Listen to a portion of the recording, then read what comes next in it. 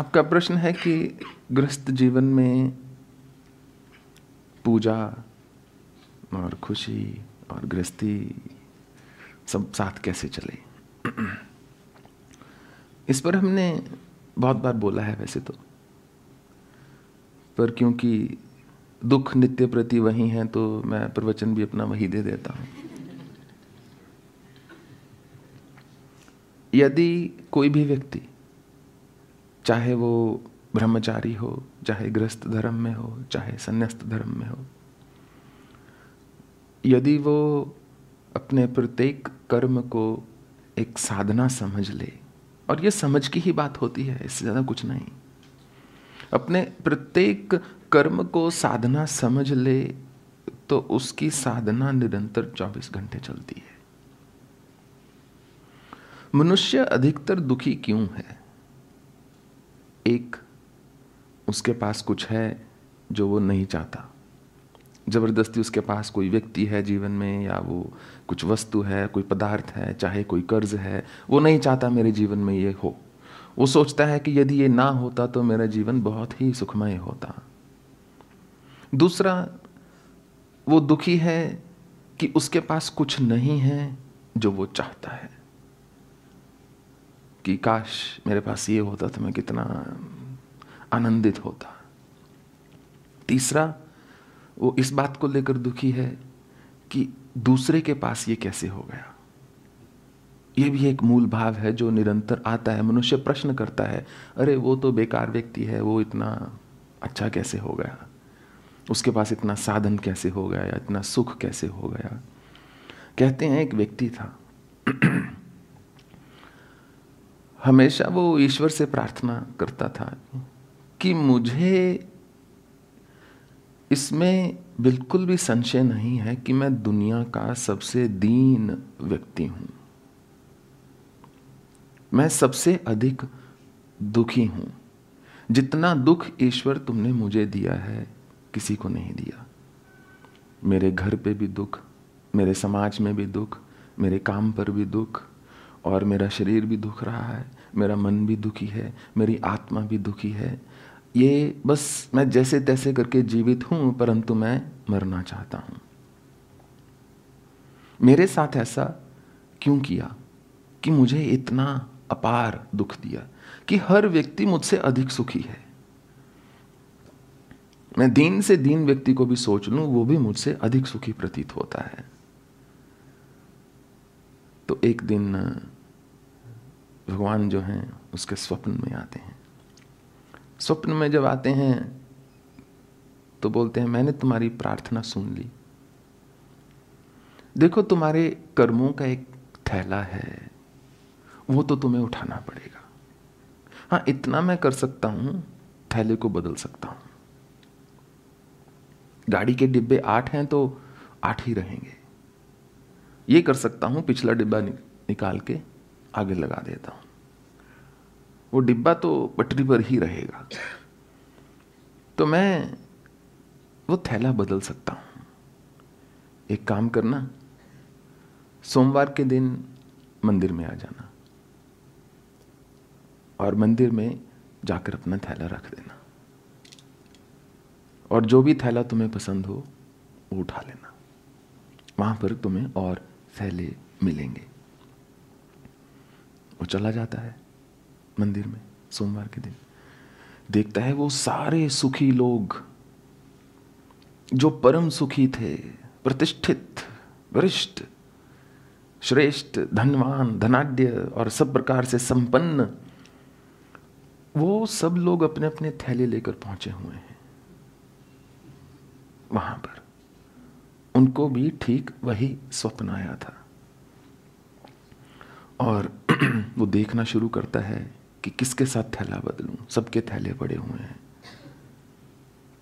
असमंजस में पड़ जाता है, क्योंकि सबसे छोटा थैला उसी का होता है। जो जितना संपन्न उसका उतना बड़ा थैला। आपने देखा होगा एयरपोर्ट पर जब हम बैगेज को कलेक्ट करते हैं, वो ऐसे बेल्ट पर सबके बैग्स आ रहे हैं। कोई बैग कितना ही सुंदर क्यों ना हो, आप उसको उठाएंगे नहीं, आप केवल अपना ही बैग उठाएंगे। पता नहीं ना, एक अज्ञात का भय है। मान लीजिए आप में एक चोरी करने की भी जो भी है करेज या व्हाटएवर या इग्नोरेंस आ जाए, तो भी आप किसी दूसरे का बैग नहीं उठा के जाने की हिम्मत करेंगे, क्योंकि पता नहीं उसमें क्या है। तो जब मनुष्य इस बात को लेकर दुखी होता है कि दूसरा तो बहुत संपन्न है, दूसरा तो बहुत खुशी है, तो ये एक बहुत बड़ा भ्रम है, बहुत बड़ी मूर्खता है। यदि मैं स्वयं के साथ संवेदना के साथ जीवन को व्यतीत कर सकूं, यदि प्रत्येक कर्म को मैं अपना धर्म मान के करूं, तो हर कर्म साधना है। यदि जप ध्यान करना है, कितने के घंटे बैठ सकता है व्यक्ति? पहले तो 1 घंटा ही निकालना मुश्किल हो जाता है तो कितनी देर बैठ लेगा? 40 मिनट, 45 मिनट। सबको दुखी करके घर में हो सकते 1-1.5 घंटा भी बैठ जाए, क्योंकि सब बोलेंगे अरे जाओ दूध लाओ, सब्जी लाओ, कुछ सफाई करो, ये ध्यान में बैठे हो, कौन सा तुमने ईश्वर प्रकट कर लेना आज ही। गुस्सा तुम इतना करते हो, काम से तुम भरे हुए हो, झूठ तुम बोलते हो, और भगवान के सामने 1.5 घंटे बैठे हो। घर वाले तो यही बातें सुनाएंगे। जब आप सुखी होते हैं तो आसपास वालों को बहुत खल सकता है कि ये सुखी क्यों है, ये क्यों शांत है, ये क्यों हंस रहा है, ये हमारे दुख में क्यों नहीं शामिल हो रहा। यदि मैं विचार कर लूं, यही मेरा धर्म है कि जिस ईश्वर को मैं किसी मंदिर में, किसी मूर्ति में, किसी विग्रह में, किसी द्वार पर, किसी गुरु में ढूंढ रहा हूं, मेरी संतान में तो भी वही ईश्वर है। मेरे पति में हो सकता ना हो, क्योंकि किसी रावण तो भी किसी में बैठना होगा ना, सब जगह तो राम की जगह नहीं हो सकती ना। हर घर में एक वॉशरूम तो होता ही है ना, एक ऐसा कमरा तो होता ही है जिसको हम निष्कासित कर देते हैं अपने जीवन से, पर वो चाहिए सफाई के लिए कमरा। उसके बिना घर ना रहेगा। सराय और घर में यही अंतर होता है। घर में वो कमरा घर के बीच ही है, नहाने का, शुद्धिकरण का, पूजा का स्थान भी है और नहाने का स्थान भी है। परंतु एक सराय में वो कमरा अलग होगा, निकल के कहीं बाहर जाना होगा, वो एक सार्वजनिक कमरा अलग होगा। जब इस बात का मनुष्य स्मरण रखता है कि यदि मैं गृहस्थ में प्रसन्न ना हो पाया, तो मैं किसी ईश्वर की खोज में कहीं पर भी प्रसन्न नहीं हो सकता। ऐसे व्यक्ति की एक ही गति है, जो ऐसी कल्पना करता है कि मैं गृहस्थी से भागकर कहीं ईश्वर की प्राप्ति कर लूं, उस व्यक्ति की मात्र एक गति है।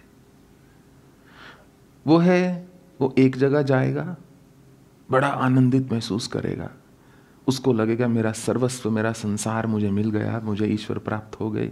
ऐसे ही गुरु की मैं खोज में था, मान लीजिए, और वो उस जगह पर कुछ देर तो आनंदित रहेगा, फिर वापस अपनी वृत्तियों से परेशान होकर उसको वो जगह, वो गुरु, वो भगवान, वो स्तुति, वो स्तोत्र, वो मंत्र पुराना लगने लग जाएगा। फिर वो एक नई खोज में निकलेगा।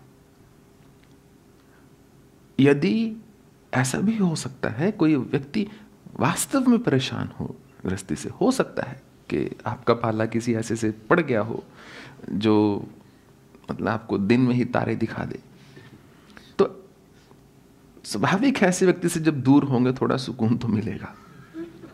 पर अक्सर मनुष्य अपनी वृत्तियों से परेशान होता है। इसीलिए बहुत सारे लोग होते हैं कि खास करके विदेश में आपको देखने मिलेगा, एक नहीं 4-4 शादियां हुई होती हैं उनकी। जो एक में न टिक पाया, दूसरे में न टिक पाया, तीसरे में न टिक पाया, वो फिर चौथी, फिर 5वीं, फिर 6ठी। अनुभव पर आशा की जीत हो जाती है, सीखता नहीं व्यक्ति। गृहस्थी मेरे अनुसार, obviously I don't have first hand experience, but पर गृहस्थी का क्लेश मैंने आसपास में हर रोज देखता हूं। तो मेरे अनुसार ये सन्यास से कई कोटि गुना बड़ा तप है। जब व्यक्ति को सन्यास की दीक्षा मिलती है, उसने तो एक ही शपथ लेनी है उस समय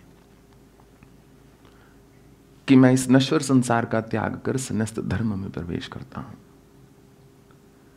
परंतु जो गृहस्थी होता है वो तो साथ लेता है जब शादी होती है। वो अलग बात है कि उसको याद नहीं होती कि मैंने क्या कसम खाई थी। वो बेचारा खुद ही एक जंजाल बनकर रह जाता है।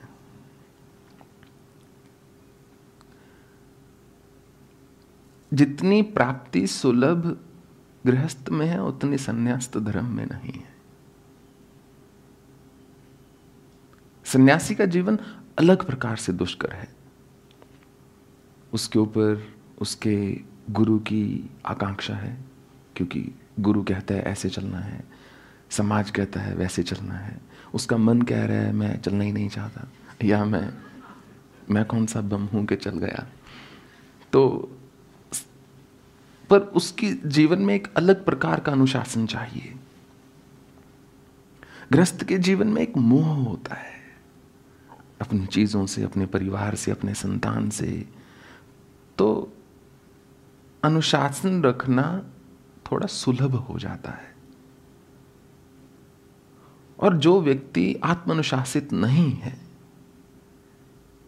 वो किसी पर भी शासन नहीं कर सकता। किसी को भी इंस्पायर करने से पहले, किसी पर भी शासन करने से पहले आत्मानुशासन होना चाहिए। अनुशासन के बिना कोई शासन नहीं है।